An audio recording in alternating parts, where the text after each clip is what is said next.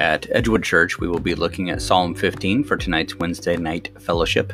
If you would like to join us for this time of Bible study and prayer, we meet at 6:15 p.m. at Edgewood Church in Danville, Illinois.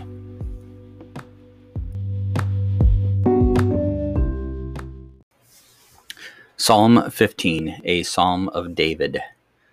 O Lord, who shall sojourn in your tent? Who shall dwell on your holy hill? He who walks blamelessly and does what is right and speaks truth in his heart, who does not slander with his tongue and does no evil to his neighbor, nor takes up a reproach against his friend, in whose eyes a vile person is despised, but who honors those who fear the Lord, who swears to his own hurt and does not change, who does not put out his money at interest and does not take a bribe against the innocent. He who does these things shall never be moved.